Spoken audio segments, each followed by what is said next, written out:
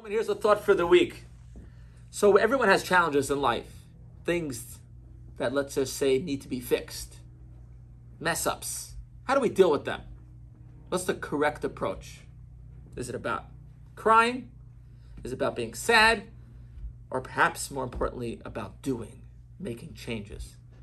Joseph and Benjamin meet for the first time. That Joseph is sold as a slave, ends up the viceroy of Egypt, finally meets his younger brother Benjamin.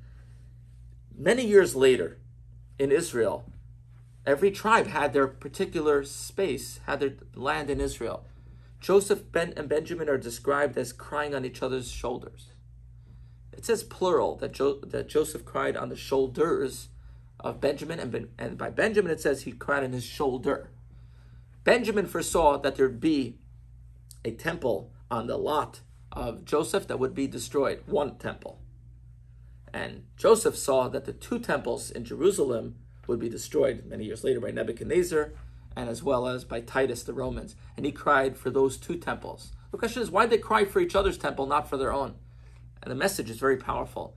When you see somebody else struggling and you try to help them, then there's room to cry. You feel sad for them, you want to help them, you pray for them and so on. There's room for tears. But when your own temple's going down, there's no room for tears. You got to act. No crying. They cried for each other because you can't do something for somebody else.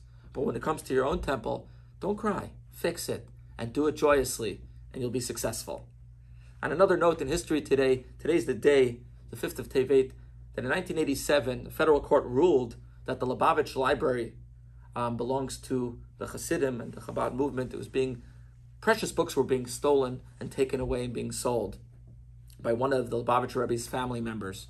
And thank God it was restored, those books back. In honor of this day, the Rebbe made a great suggestion that everybody should try to have at least some Jewish books in their library, in their home. If you don't have any, or if you do, it's a great day to add. Buy a prayer book, buy a Torah. Kehot is the Chabad publishing house, Kehot.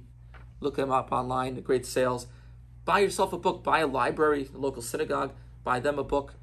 It's a great day for books. Fill your home with good information.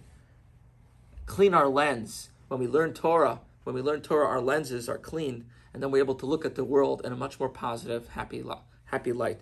And may the day of the redemption of the books bring about the total redemption of all mankind, called the days of Mashiach.